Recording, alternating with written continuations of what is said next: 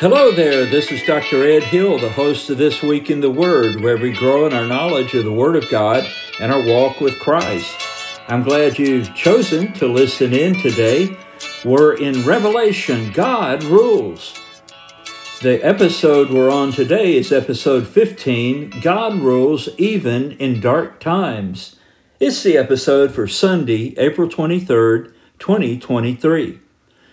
One of the natural feelings that's quite understandable is when we go through the book of the Revelation, and we've been in Revelation 13, which we've been in for, I think, about the last 4 or 5 episodes, can't remember, is pretty understandable if you come out of that chapter thinking, man, this is pretty dark where the world's heading. This feels hopeless because you see the beast, the one we usually call the Antichrist, in global control, even demanding and receiving worship that no man can buy or sell unless he has the mark of the beast and all of that. So it's easy to come out of that thinking, wow, this is so dark. Even now, we're not in the tribulation yet, but even now, many of us feel that we are living in increasingly dark times.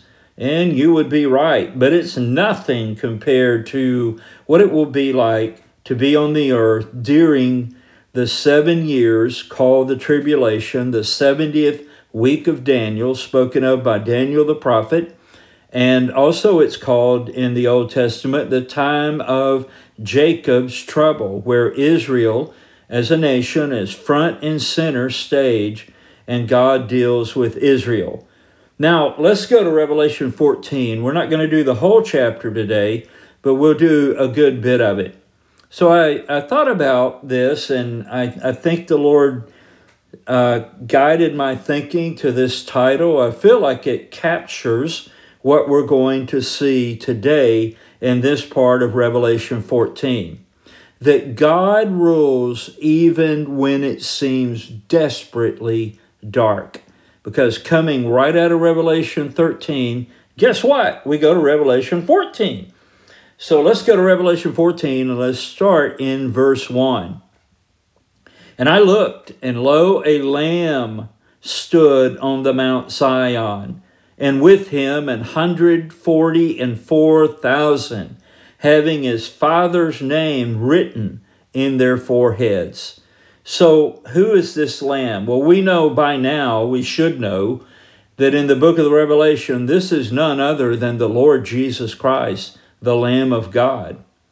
So the Lord himself is standing on Mount Zion. Now, we don't know if this is the Mount Zion in heaven or literally on Mount Zion at the second coming. I think it probably is that. But anyway, let's read what John sees that he's describing. Notice that it's 144,000. Now, this is not, as some groups teach, like Jehovah's Witnesses and maybe others, I don't know. This is not the people who are going to heaven, the 144,000. This, many more people than that are going to heaven. A number will be in heaven that you can't even put a name on the number.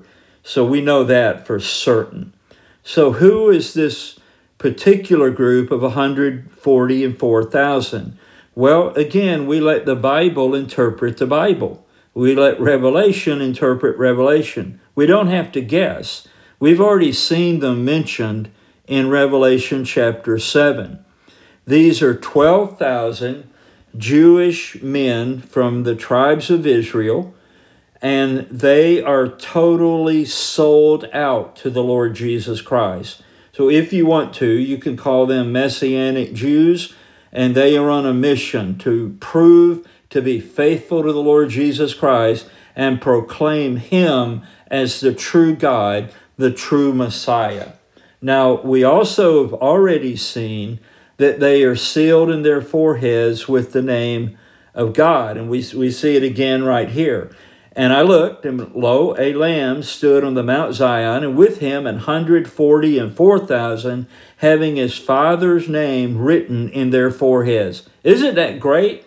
Pastor Ed, why is that great? Because we just came out of Revelation 13, where when people take the mark of the beast, that the beast will require them to do or die.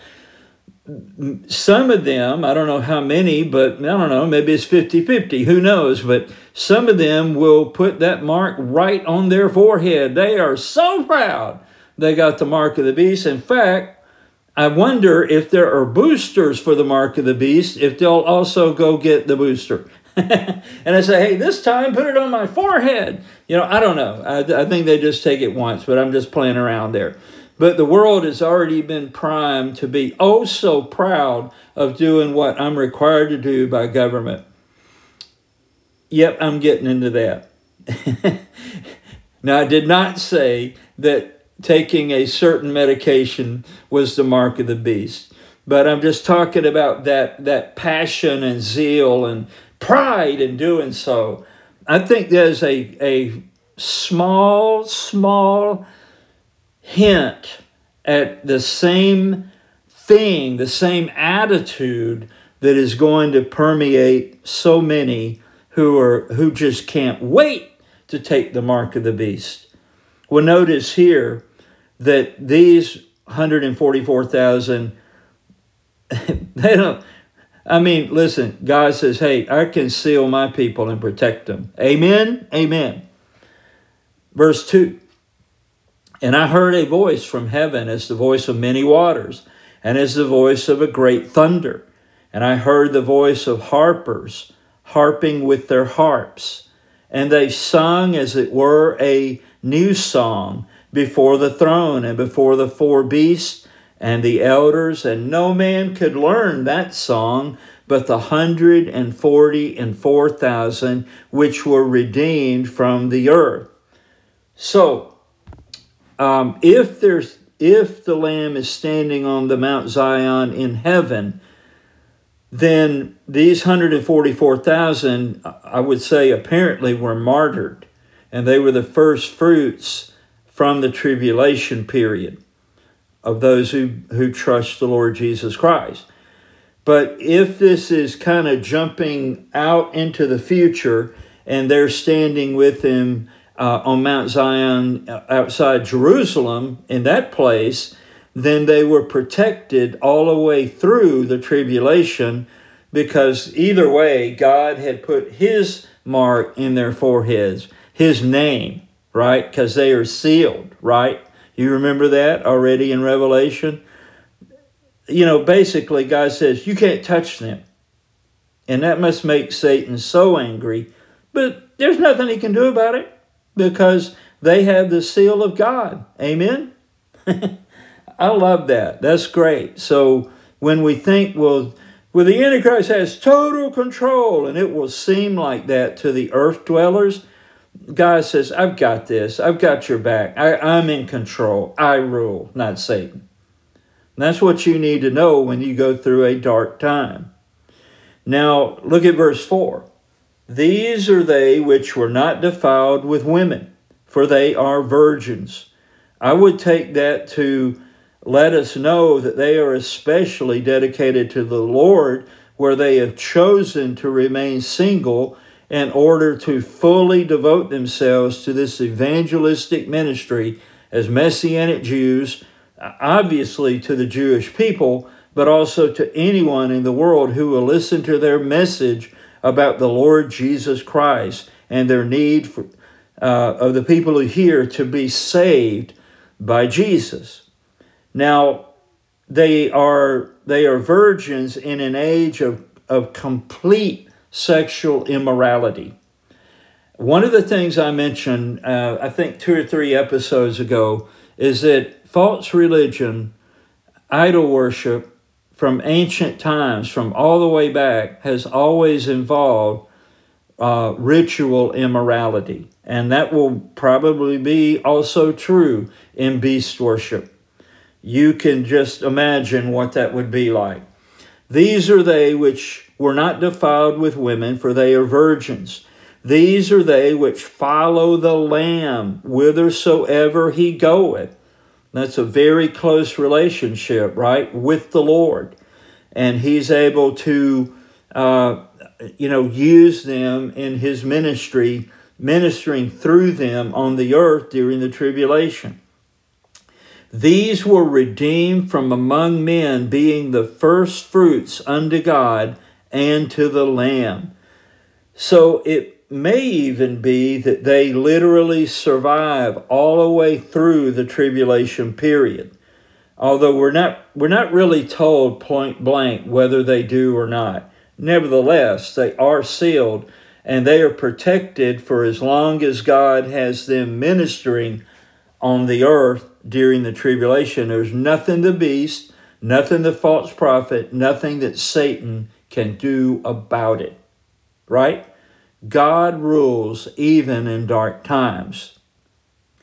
Now it goes on and tells us more about them. And in their mouth was found no guile, for they are without fault before the throne of God. They are blameless, we're told right here. So they are very special to the Lord, and they are greatly used by the Lord.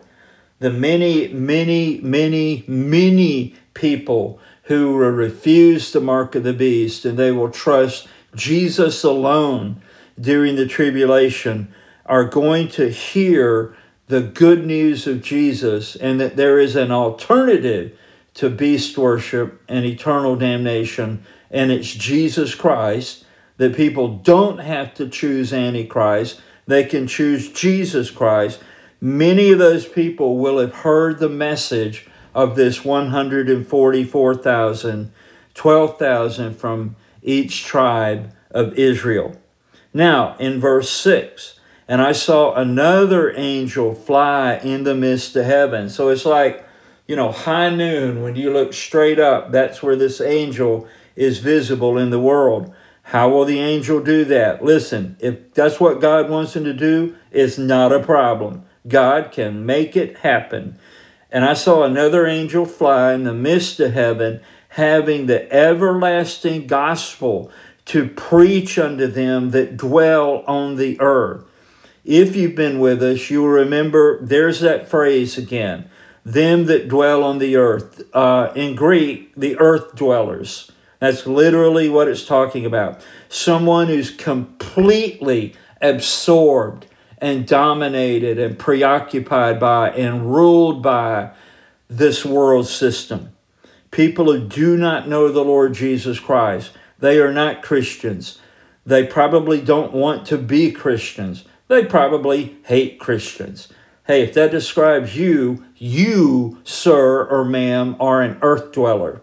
So, earth dwellers hear this proclamation, this preaching of the good news of Jesus, not only through the 144,000, but now they hear it by this angel flying in the midst of heaven. Now, somebody may research this and tell me, oh no, you were wrong, but I'm pretty sure I'm right. I don't think an angel has ever proclaimed the gospel like this. That is the job of Christians, of the church, in the church age. I mean, God could have angels do it right now, but he uses us in sharing the good news of Jesus Christ. Can I get an amen? Amen. Isn't that wonderful? But at this point, the very mercy and compassion of God is warning the earth dwellers, those who are not heavenly citizens, those who are not Christians, they're not saved yet. Don't take the mark. Now listen to what the whole verse says. And I saw another angel fly in the midst of heaven, having the everlasting gospel to preach unto them that dwell on the earth, and to every nation and kindred and tongue and people. So just as the Antichrist, he seems to have global control, well, here is the global gospel. Everyone who has not yet taken the mark of the beast hears this warning. And by the way, I think that this ultimately fulfills carrying the gospel to the entire world. The church is doing what it can in this age, but during the tribulation, the prediction of Christ will be completely, ultimately fulfilled. And we're reading it right here in this angel is involved in that proclamation. Verse 7. So this is what the angel's saying with a loud voice, "Fear God." Now, people right now, during Revelation 13, what would they be tempted to fear? Who would they be tempted to fear? The beast, right? The Antichrist. So the angel says here, saying with a loud voice, "Fear God and give glory to Him, for the hour of His judgment is come, and worship Him that made heaven and earth and the sea and the fountains of waters." In other words, worship the Creator, not the creature.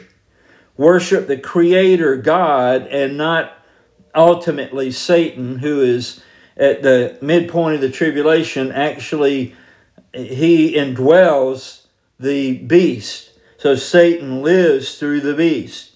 So you hear the train whistle, the horn in the background. People get ready. There's a train coming, let me tell you. That's a fact. But notice here that the hour of His judgment is come. In other words, God's complete victory will be completely enforced when everything is said and done. It's so certain, it's a done deal, even though it hasn't happened yet. That's how this is presented. Verse 8, "And there followed another angel saying, Babylon is fallen, that great city, because she made all nations drink of the wine of the wrath of her fornication." Oh, let's stop right there in verse 8. I want to read to you a couple of passages that I found to be really great. Dr. Lorraine Butner spoke the first one I'm going to give, and then Dr. Donald Gray Barnhouse also, he spoke the second passage I'm going to give. Now listen, actually I got ahead of myself, I'm sorry. I'm going to read a quote from Dr. John Walvoord at Dallas Theological Seminary many years ago. Great prophetic teacher. So Dr. Walvoord says, prophetically, Babylon sometimes refers to a literal city, sometimes to a religious system, sometimes to a political system, and I would add sometimes to a financial system. That's what I think. All stemming from the evil character of historic Babylon. Now let me read that again.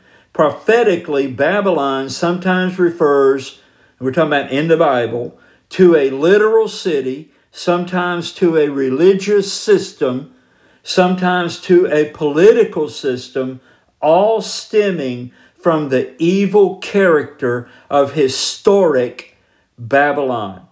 So now, with that in mind, let's go back and reread verse 8. "And there followed another angel saying, Babylon is fallen. To put it another way, the destruction and fall of Babylon is certain. It's certain so much that you can consider it a done deal. Even though right now, as I'm podcasting this and you're listening, Babylon, the religious system, the political system, the financial system is all very much alive and well. But this angel says, hey, Babylon is fallen. So if you're putting all your trust in this world system, if you are counting on this world system, the world's religions, the world's finances, the world's politics and governments, if that's where you're putting your hope, you are doomed. Because Babylon is fallen. Now, the angel says that great city, because she made all nations drink of the wine of the wrath of her fornication.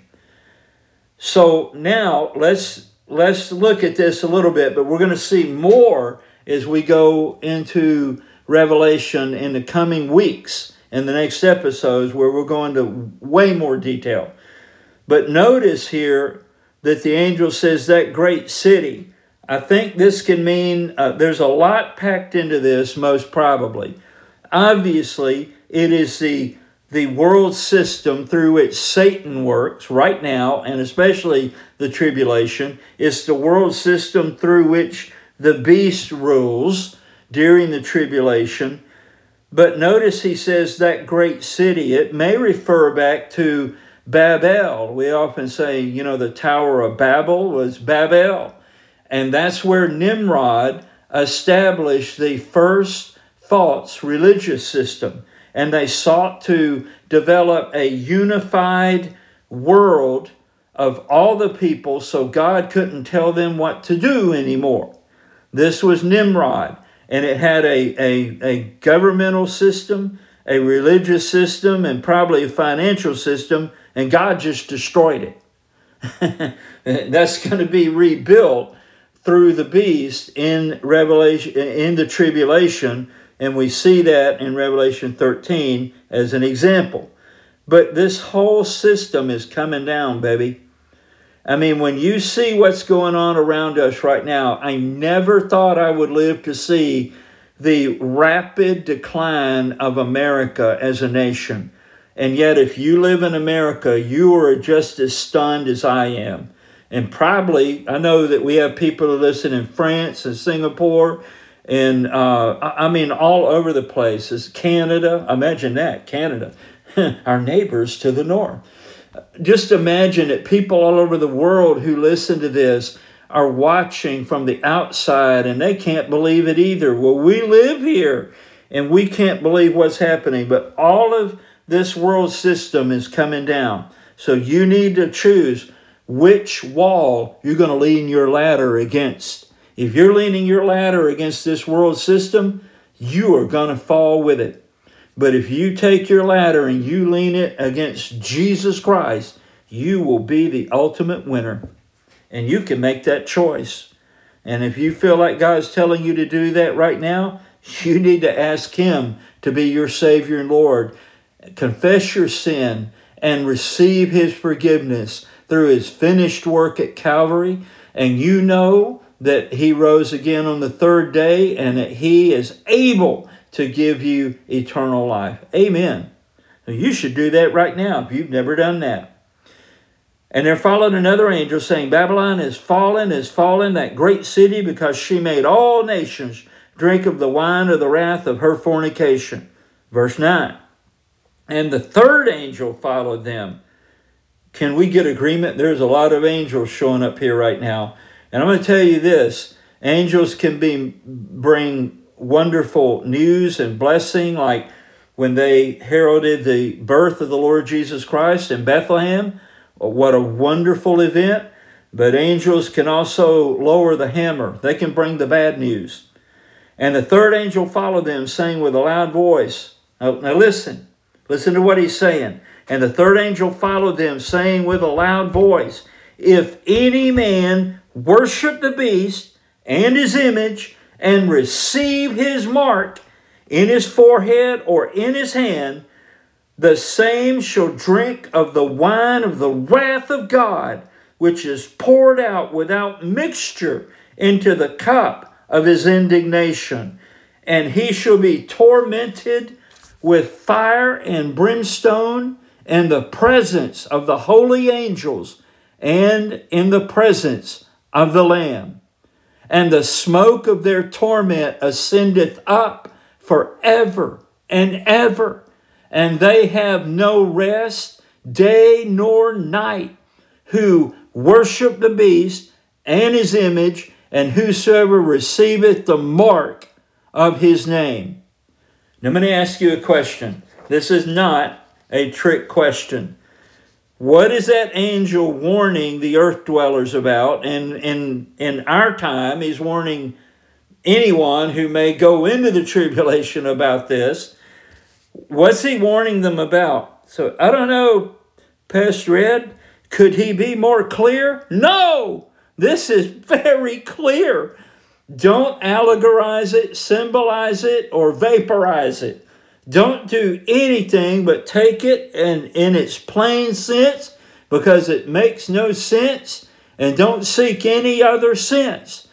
in context, we know for certain that this angel is warning people not to take the mark of the beast, not to worship the image of the beast, and not to take his mark in their forehead or in their right hand.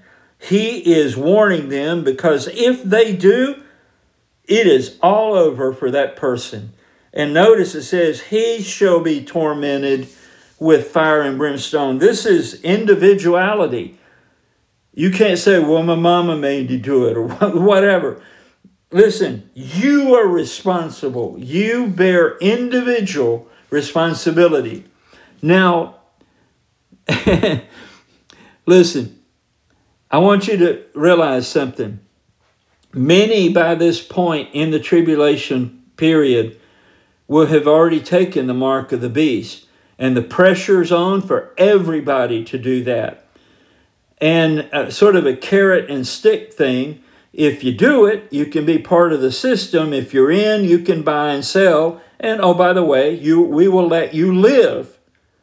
That's the deal from the Antichrist. But if you don't, here's the stick part, carrot and stick. If you don't, we're going to kill you because we can track you down. There's nowhere to hide in our surveillance society. We will find you and we will kill you. Now we know from the rest of Revelation that they are beheaded. This is serious business. So this angel is sent by a loving God to warn those who've not yet taken the mark of the beast, but they are earth dwellers at this point, not to do it. Because the ultimate result is they will spend eternity in the lake of fire that's, listen to me, it is real. It is real. Oh, Pastor Ed, doesn't that mean that they are just troubled in their conscience, like liberals say? No. I don't know how this happens, but we are being warned that if anyone takes the mark of the beast, he will finally end up forever in that fire and brimstone that the Lord Jesus Christ warned about. And he's warning about it here in the book of the Revelation because he gave John the message. We're still being warned by the Lord about this real place no one should ever want to go to. Now, we're not in the tribulation while I'm recording this. Who knows what next week holds, right? But if you die without Jesus, you get the same result. You need to turn today to the Lord Jesus Christ while you have a chance. Because listen, what does it say? In case we don't get it, verse 11, and the smoke of their torment ascendeth up forever and ever. So the idea that there's no hell, no lake of fire, is a lie when people say there's nothing like that. Jesus knows there is, and that's why he warned about it so often in his preaching and teaching in his earthly ministry, and he's doing it again here in the book of the Revelation. Well, maybe it's like they just go there a little while and they're let out. Nope, there's two destinations according to the Bible and according to the Lord Jesus Christ. There's heaven and there's hell.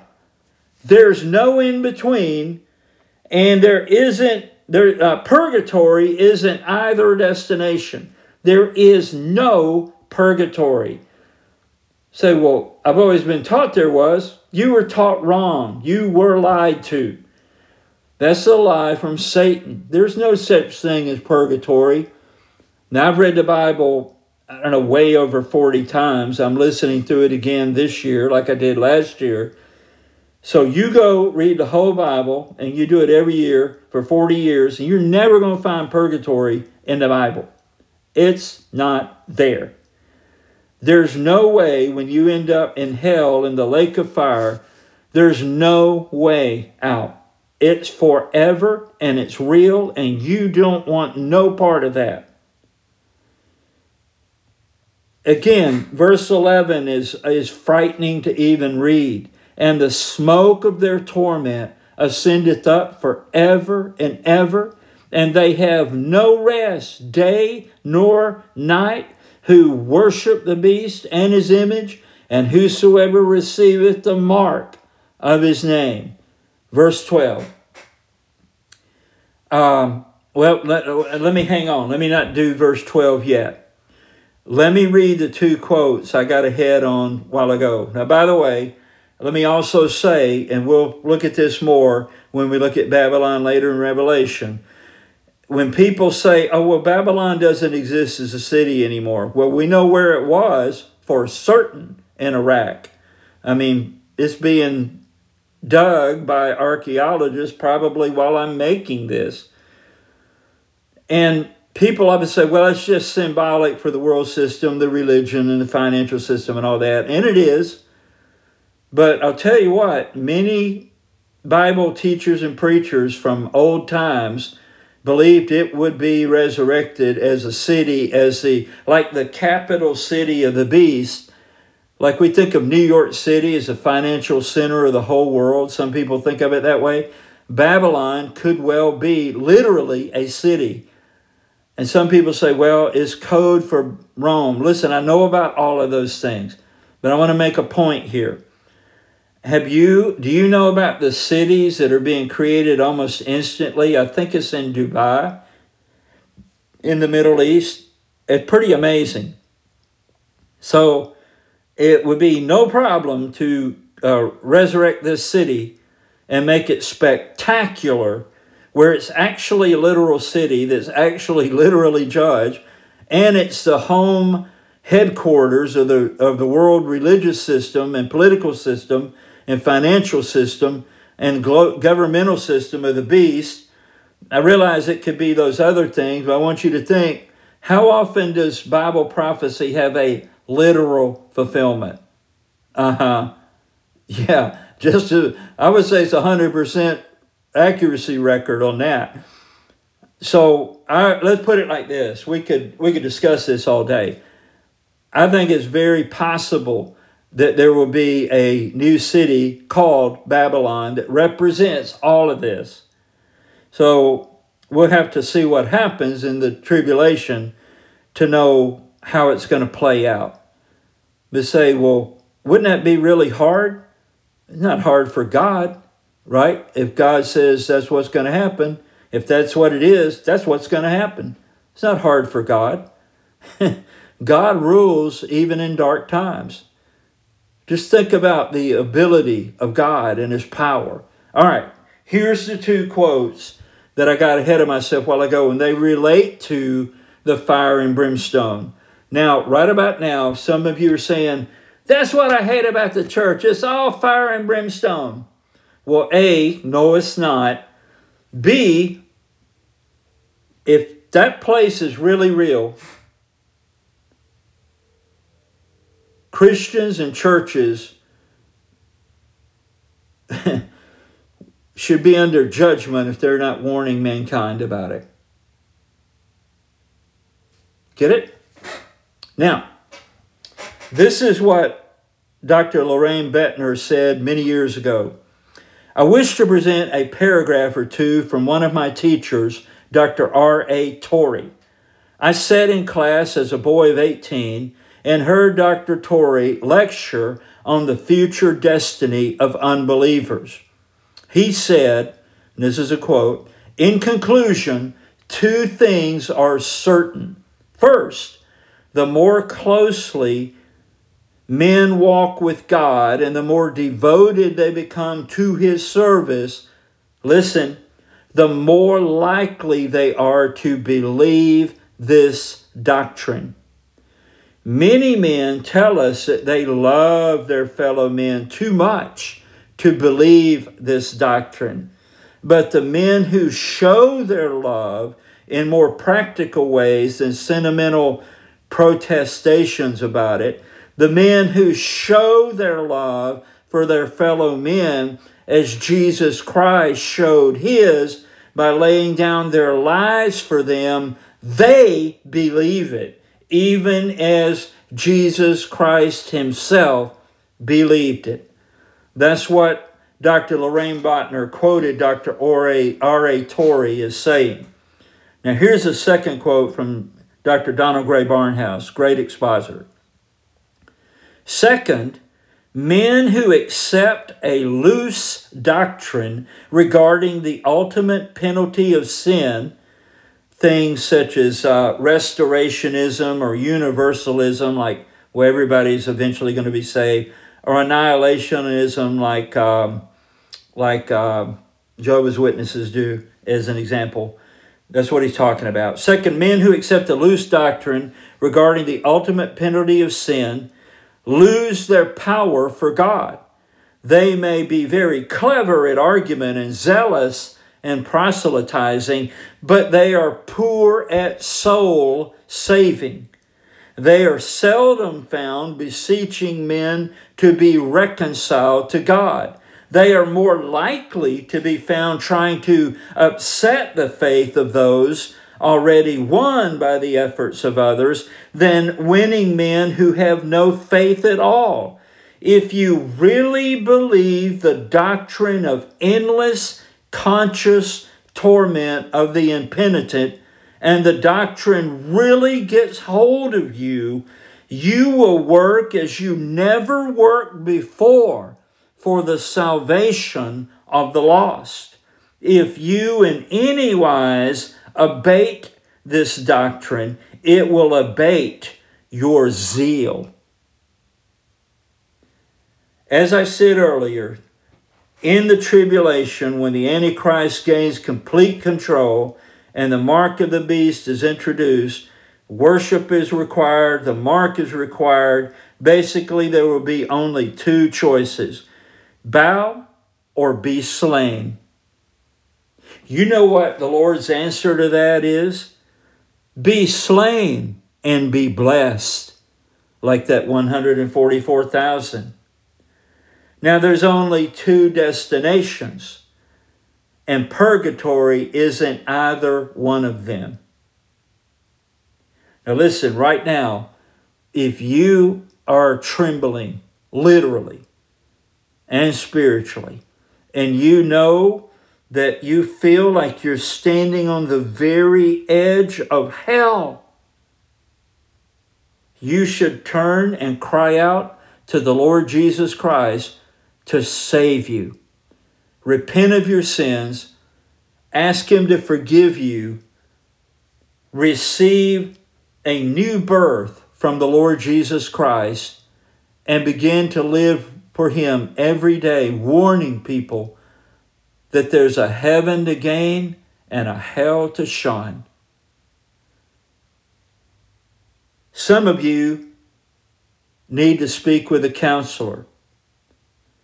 I want you to call 888, and I want you to do this as soon as the episode's over. Call 888-388-2683. One more time, 888-388-2683. It's a Christian ministry.